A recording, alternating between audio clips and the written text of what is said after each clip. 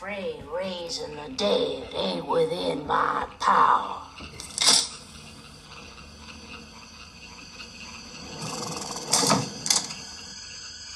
Will it be all right? Should I be afraid? It's coming! Looking for an old woman. She lives somewhere in the mountains hereabouts. All she can do is take you straight to hell. You go home and you bury your boy. Some folks would say as how she's got powers. Who are you? Ed Harley. What do you want, Ed Harley? Say it. You're looking for vengeance. Vengeance. Say it. There's no graveyard way back deep in them woods. The thing you're looking for is in there. It was an accident. No, not like this, not like this. It's gotta run its course. Now it begins. It begins.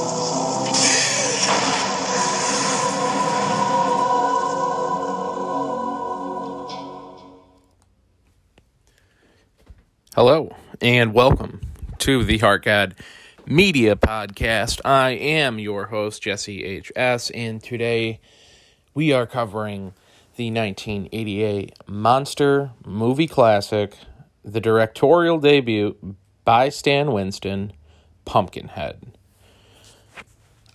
Since the beginning of this podcast, since its inception, I have wanted to cover this movie because I think it is probably the ultimate monster movie.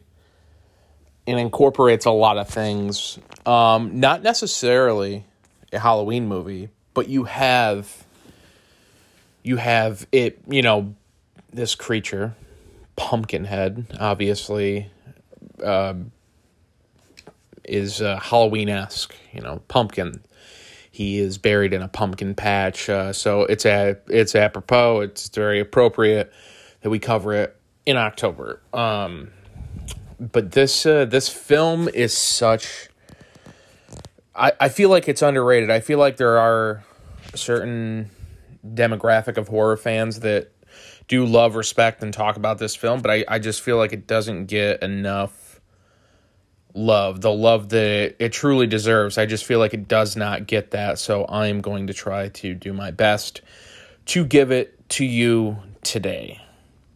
And so this movie actually ended up getting its United States release, worldwide release on January 13th, 1989, but it did have a limited, its initial limited release was October 14th, 1988. So we are, celebrating its 32nd anniversary, its 32nd birthday. This came out the year I was born, about 6, 7, 8 months, before I was born, or after I was born, rather, in October for its limited release. And Stan Winston, if you're unfamiliar with the legendary Stan Winston, he is a godfather of horror. He, as far as special effects go, he has done so much to move makeup effects and special effects in all movies ahead. Honestly, you're talking, the guy starts pretty much in the 70s, but, things you would probably know him from, he ended up doing, he created the look and all the effects for the original Terminator. He goes on to do Invaders from Mars, James Cameron's Alien. He does Predator. He was uncredited in that, but he did work on Predator designs.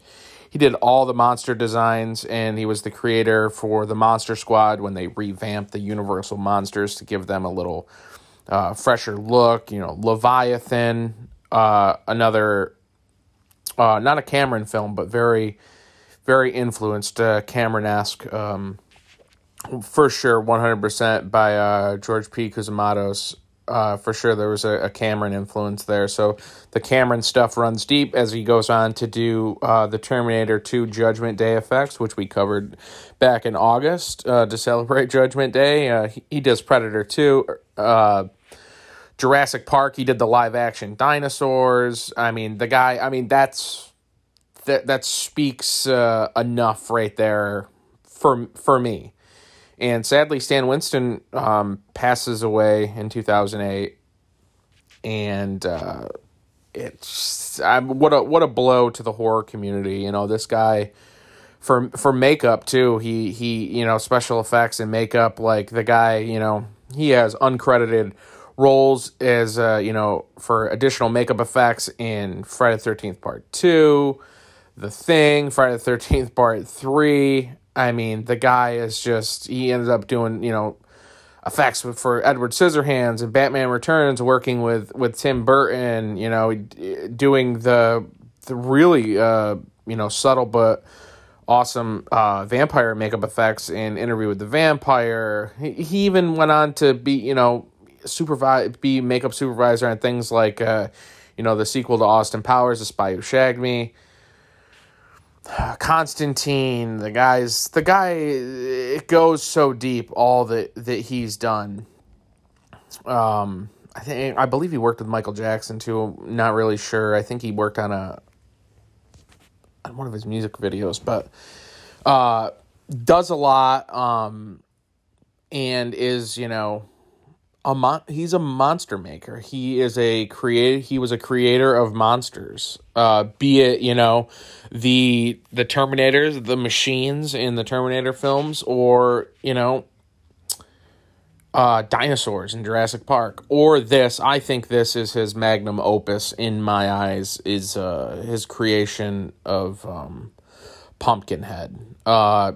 So the film comes out in 1988, so it's based off a poem, and I'm going to read that poem, so bear with me. I'm going to do my best librarian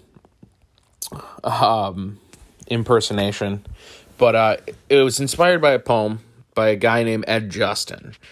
So there's no origin or anything to where this poem came from, what it's about. It was just this really creepy poem written by this dude, and he is credited in the film as, a writer, because that's what from the poem. And the story was done by Mark Patrick Carducci, as well as Stan Winston helping with that, and, Richard Weinman helps with it, and Mark Patrick Carducci and Gary Gennari did the screenplay.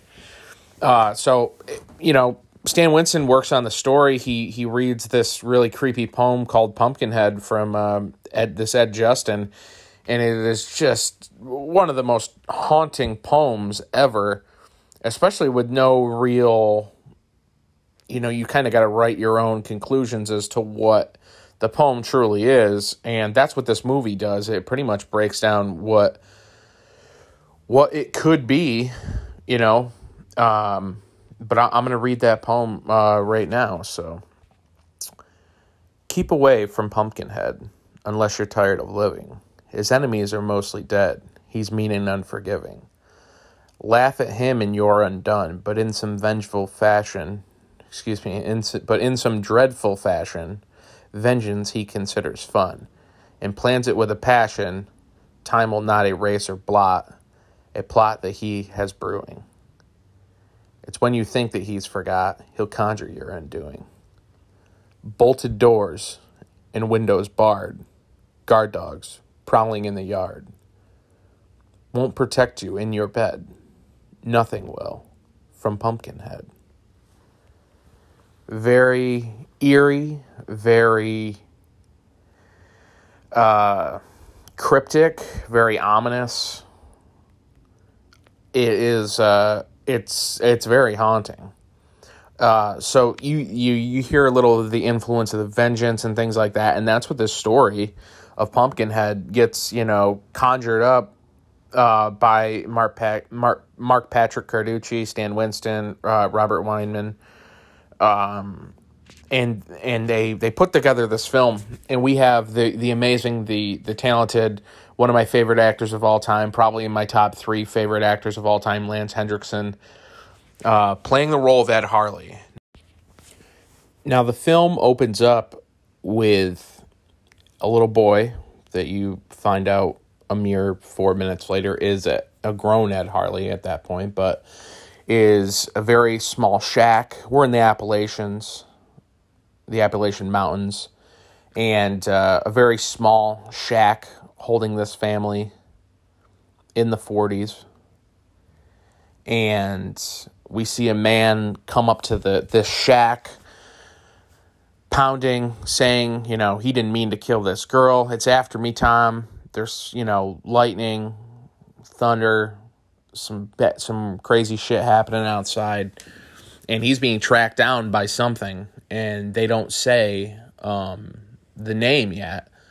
But it is after him. He says, I didn't mean to kill that girl, Tom. And Tom, who is Tom Harley, Ed Harley's father, says, I don't know nothing about that. I don't want to know. Get away from me and my family, because if you get in its way, you will be taken out as well. So Ed Harley is just a child. He sees this guy being, torn apart, grabbed, killed outside the window by Pumpkinhead. Now, Tom Harley, was smart enough to keep his family out of the way, not let this guy in, because as soon as you get in the way, get in the path of this thing, you're done too. You're on the chopping block as well. So, luckily, he was not stupid enough to get in its way, and we get pushed right to current day, which in current day when this film came out, 1988, Ed Harley owns a little store. We see a relationship with his son, Billy. Now, Billy is just you don't really see or hear anything much about the mother. She's not there. She has passed away. But you see that Ed has a very special relationship with his son, Billy. It's a very, kind. Ed Harley is, he's this southern guy living in the Appalachians, and he is, very kind to his son. He's teaching him. It's a very strong bond you get immediately when you see, you see that his son has made him a necklace. He's, teaching his son things. He tells him, don't feed the dog under the table. He's trying to teach him some manners. And Ed Harley runs a little store, and they go to it, and we see these, I guess they're early to mid 20s gang of folks. We got John D'Aquino playing Joel, his brother. Steve Stretch, played by Joel Hoffman. They're motocross guys. They got a couple dirt bikes. Dirt bikes were big in the late 80s, early 90s. My father was a bit of a gearhead, a motorhead guy, and he had dirt bikes as well as a Harley.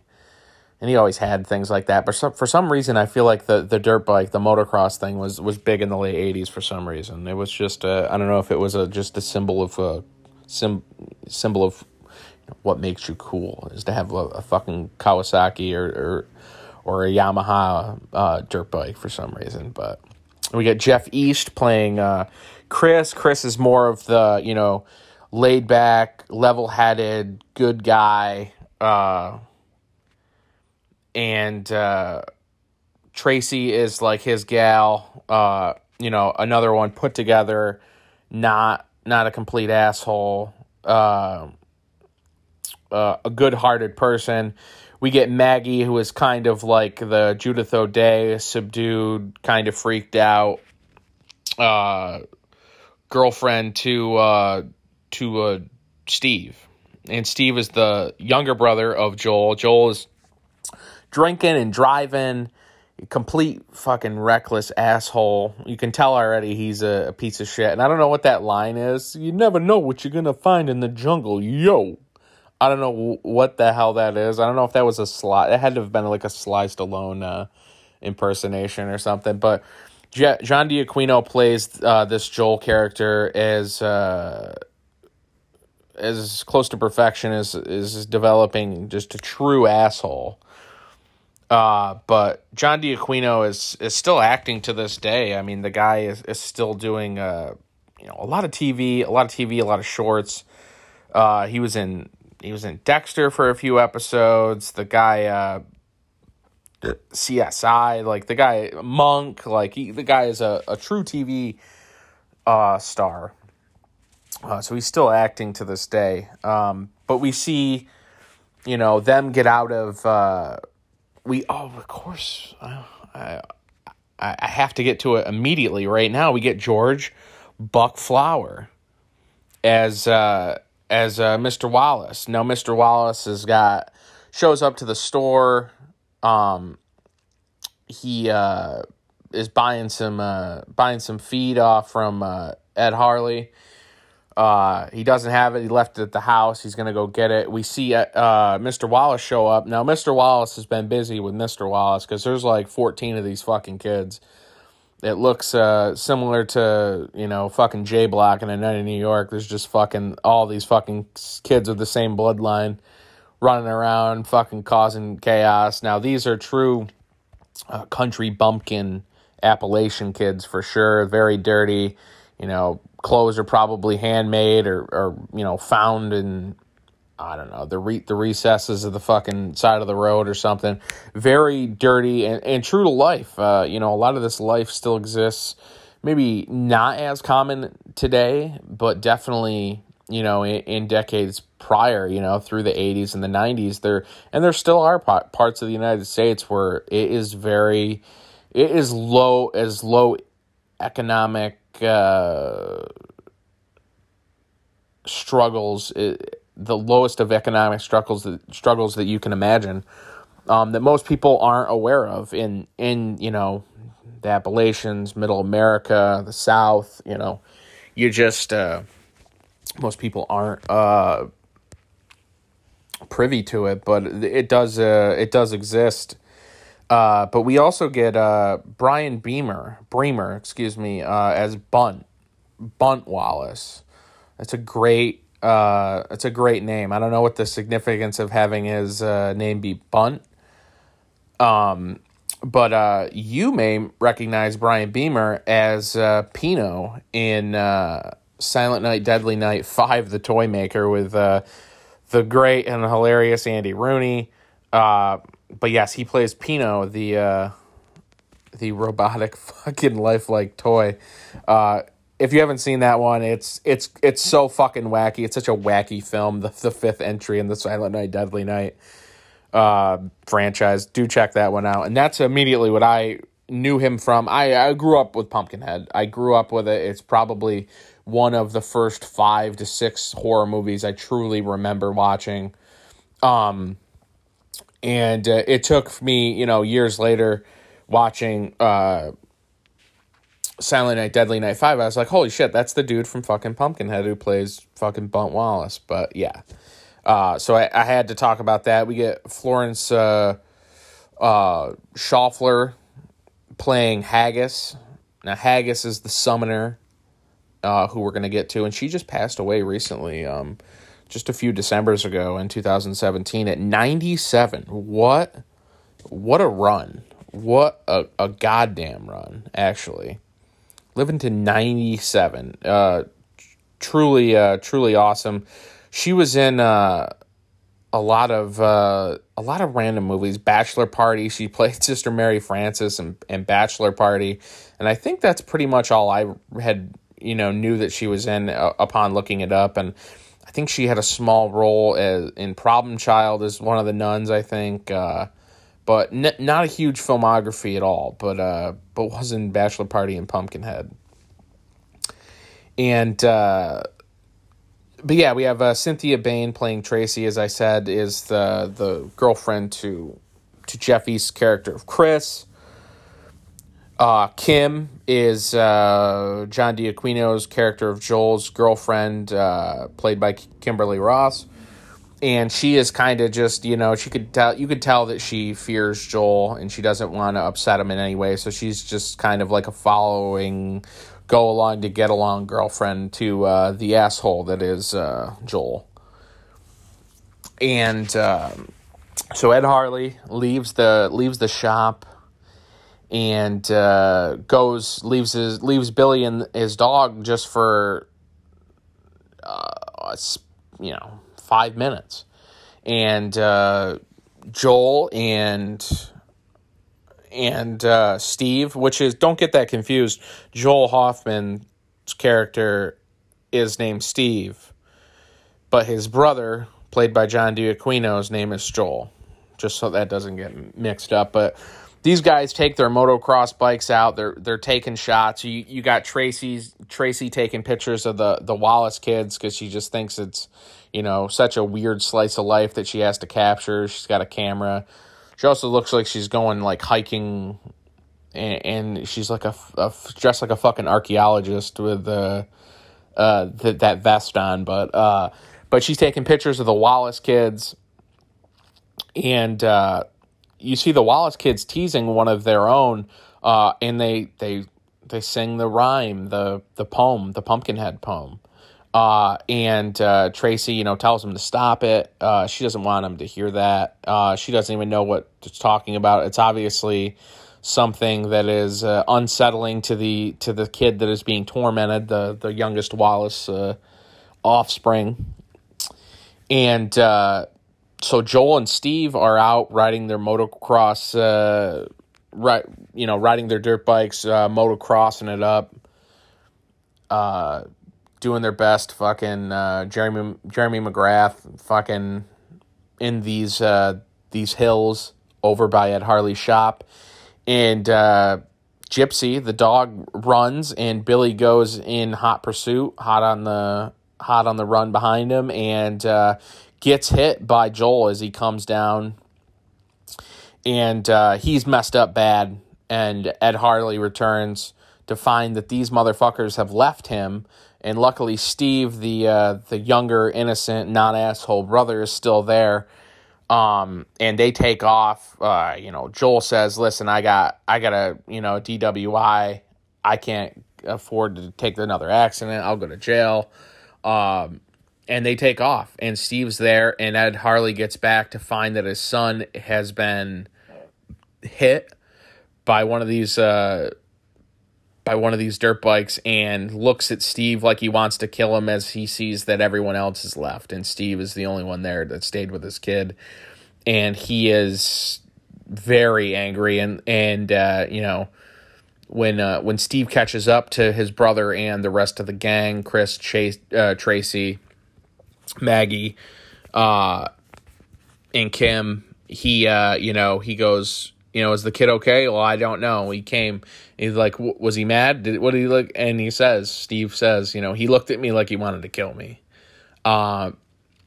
So we have Ed Harley going up to. Well, first of all, we see Ed Harley just mourning the loss of his son now that his son's died. Everything. Ed Harley has nothing now. His son was his everything, and now he has nothing. He has a store, but he has no one to pass that along to. He has no one left, but ironically enough, when the Wallace kids are torturing one of the younger Wallace kids and singing that Pumpkinhead song, Ed Harley has flashbacks to what he saw when he was a child. What he, knows was the legend of Pumpkinhead. So he knows that it's real. So, reeling off the death of his son, he goes up to the Wallace house and reveals to Buck Flowers, Mr. Wallace, that his son was killed and hit by those city folk.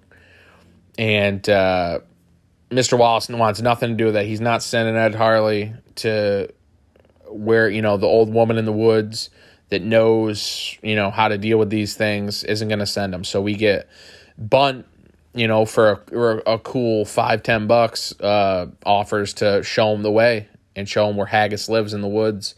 This witch, they talk, this witch in the woods knows how to handle these situations when you are seeking vengeance for the death of someone you cared for or loved. And yeah, so Ed Harley gets there, an old woman in a swamp in a shack, and meets Haggis, and Haggis, doesn't want, he says, what you want, there's going to be a price for, and he, Ed Harley offers her whatever he has, and he wants vengeance, and he tells her, I saw it, I know what it is, and, Ed Harley is willing to pay whatever the price is. And it's a very high price for vengeance. And she caves, she tells him to leave the boy, and she tells Ed Harley, it's in the pumpkin patch. What you're looking for is there, bring it here. It ain't gonna be any good to you unless I get my hands on it. And we get this brutal scene where he's getting back in the truck, and he brings the carcass. It's such a creepy and odd scene when he gets to this pumpkin patch and this big uprooted weird plateau thing where he unburies what is presumed to be the carcass of Pumpkinhead. And when he is bringing that thing back to Haggis, he has the odd moment where he realizes it, when Billy, he has this mirage or premonition where Billy goes, "What are you doing, Daddy?" And it's just, Ed Harley starts to break down, but it makes him miss his son more, and vengeance is indeed born as he brings the carcass of Pumpkinhead back and, takes blood from Billy and conjures this thing up. And it is Pumpkinhead. And Pumpkinhead then, goes on to wreak havoc. And this thing, the creature of Pumpkinhead is just so memorable. It is the most memorable movie monster next to the original Wolfman. The original Wolfman being my favorite. If someone had to ask me what my second favorite monster in movie-dom in filmland ever was, Pumpkinhead is number 2. I think that character, and I know the sequels get a lot of flack. I do like the sequels, and I do like the second Pumpkinhead film, Blood Wings, a lot as well. But the original is just so. It is just so classic, and it's just, this Pumpkinhead creature obviously has a head that looks like a pumpkin, and then with a face grown out of it. It's got these big bony shoulders, these long elongated hands with these long fingers and these huge fingernails, and it truly does look like a creature that was born out of the roots in the ground and the soil of a pumpkin patch. And it is just, these foggy white eyes.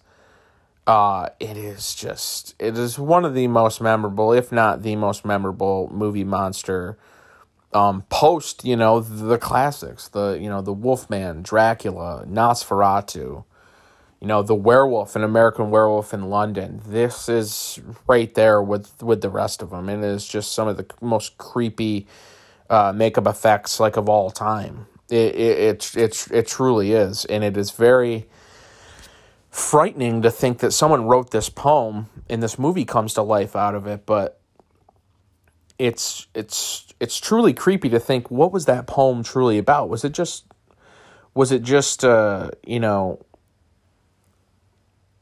fiction? Was it just a work of fiction and just something fun? Or, did this Ed Justin guy deal with something and he thought, wouldn't it be cool if this was, a thing? But that whole story isn't fleshed out in the poem. It's fleshed out in the movie. So I'm not sure and I'm not sure if Ed Justin is still alive.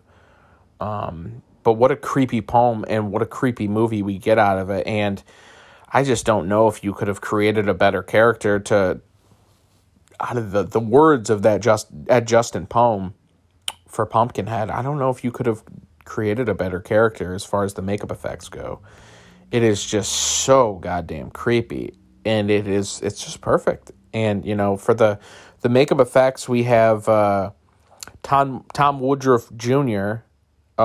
Is one of the main makeup effectsers, if you will. But it is just truly haunting, the images of him, and it's so memorable. But at the same time, and you definitely get more backstory in the second film. But in this first film, you don't really know to have sympathy for Pumpkinhead yet. But in the second film, you do. But this is just a creature of vengeance. There's no bargain. It's very similar to, say, a Terminator.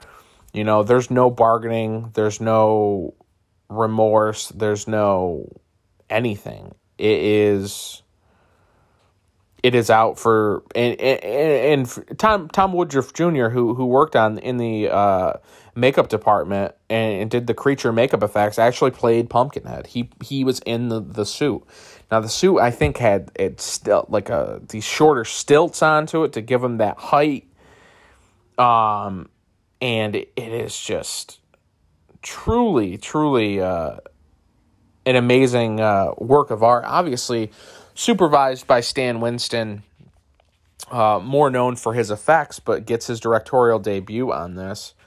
And it is just, it's great. And, Pumpkinhead runs through all these people, these amazing kills. I'm not going to try to explain the kills or anything. I pretty much, the Pumpkinhead comes back and exacts revenge on anybody that was involved with the killing of Ed Harley's son.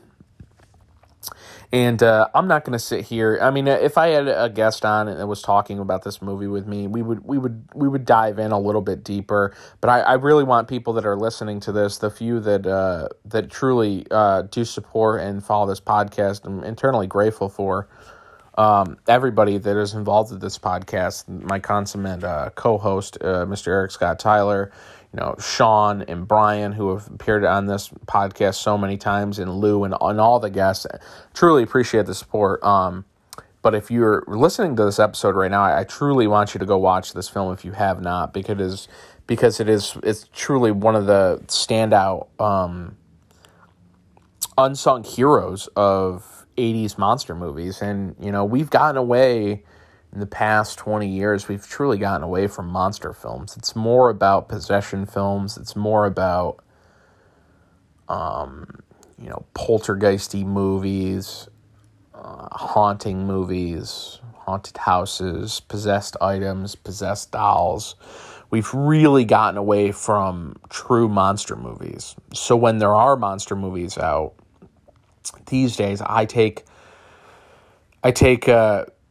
great interest in making sure that I see them. I want to see what people are doing. And sadly, the advent and the beginning of CGI, of what would become, the constant use of CGI, starts in the early 90s. Really, we get some of it in the 80s, in the mid 80s, or even in the early 80s, but in the mid 80s and the late 80s. But once the 90s came, CGI just started taking over, and there were still amazing practical effects in the 90s, but once the 2000s came, studios just did not want to spend the time and the money. It was mainly the time to hours and makeup chairs and things like that. So I get it, but the makeup effects that are computer generated images are just not, they don't have the heart that practical effects have.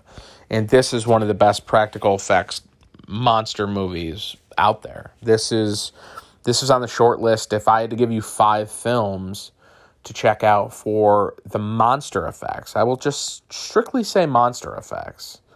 I'm saying American Werewolf in London for Rick Baker's work on The Werewolf.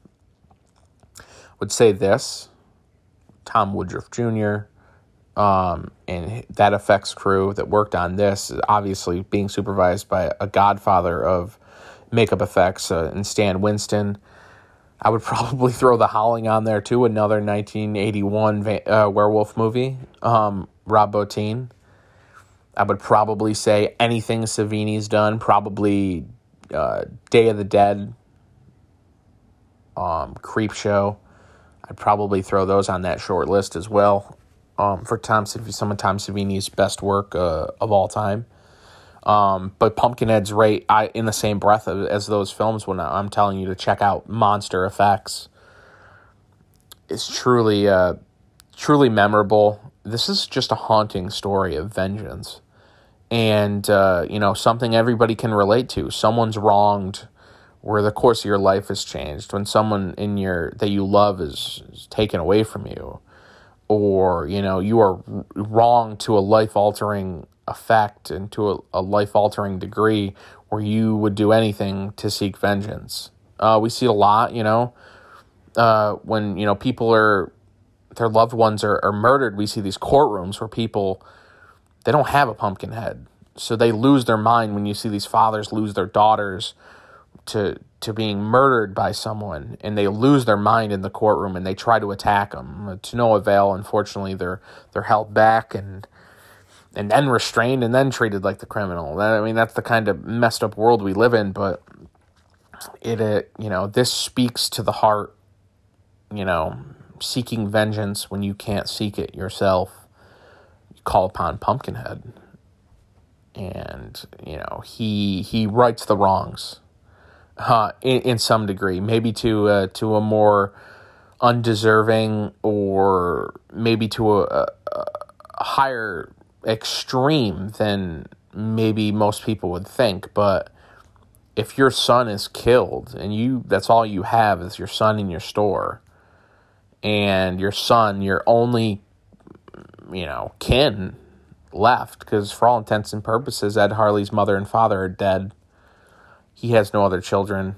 The wife is gone. She's dead. And you have your son. And now your son was just murdered and they left. All but one person left. So if anybody should have been spared, it was Steve, the character of Steve.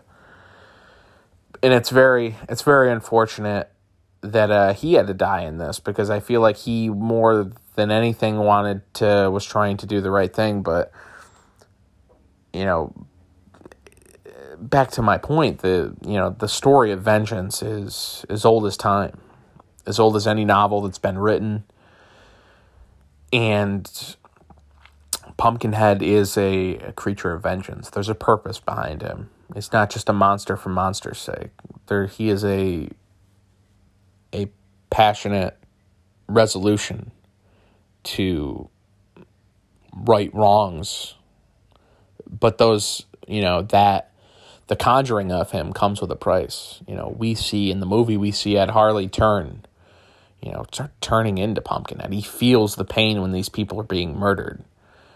But there's like a joy that you take in that too, knowing that those people, you're feeling what they're suffering. You want them to suffer that bad because they made you suffer that bad when your son was taken from you. And Lance Hendrickson just plays this role of Ed Harley so well and just dives in and, and understands that at the end, he understands that it went too far and he didn't want it to go like this. That he wanted it to stop. He goes to Haggis. He wants it. And she tells him, there's no stopping this now. Like, you have to try to stop it if you want to stop it, and that ends with your life. Ed Harley was damned when he made this, this pact, when he conjured Pumpkinhead for the revenge of his son.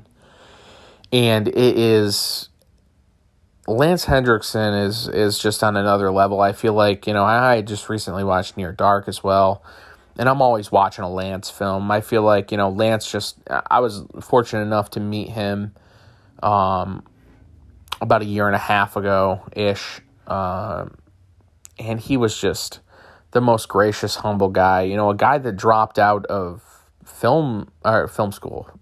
dropped out of school, I think in the 6th grade. And having that street education and just being so grateful for the career he's had. He was one of the nicest people I'd ever seen. And the girl that was in front of me was a big Lance Henriksen fan, and we talked a little bit about, you know, some Lance stuff, and we just had a nice conversation. My girlfriend and I had a nice conversation with her, and when we got up there, she was talking about how, you know, she wanted to get that book signed. She'd looked for it like everywhere, but she only had, you know, she was only going to get this signed. But Lance Henriksen went and signed both things for her for the you know, price of one. And you could tell that it wasn't about, you know, the money. Obviously, yes, they're making money when they go to these things. It's a source of income for some of these stars that are maybe not as active, or someone that's a little older like Lance. But for Lance, I can truly say that it was about meeting these fans and just seeing the Pumpkinhead 8x10s and being, you know, signed, and, you know, on his big banner that said Lance Henriksen. One of the biggest things on the banner was a shot with him and Tom Woodruff Jr. as Pumpkinhead. And granted, I wanted something from Pumpkinhead signed, but my favorite role of his was in this 1991 film called Stone Cold. I have a huge, Columbia Pictures issued licensed movie banner, vinyl banner from the film's release. I ended up finding a few years ago on eBay, and I truly love that film so much. It's one of my favorite films, starring Brian Bosworth. But Lance Henriksen completely improv the role, and it was a completely improvised role, and he was just amazing in it. He is just so great in that film, and he's truly amazing in this one. I feel like his acting is underappreciated right now. You know, the guy is, 60? He's 80 years old. He is now 80 years old. I met him when he was 78-ish, 79, but I mean, if you can go and watch Pumpkinhead, I would love for you to do that, because this movie is just important. It's very important. I think to the memory of Stan Winston, who's no longer with us, to the career and the legacy and the acting abilities of Lance Henriksen, for how the character was developed by Stan Winston and Tom Woodruff Jr. and the effects team, and how memorable this film is. And it's something we can all relate to. And I truly want people to watch it because it is one of my favorite films. It's one of my favorite monster movies for sure. And that's what we're missing in 2020. In my opinion, as far as genre film goes, we are missing monster movies, and we need them back. And, with little to no CGI.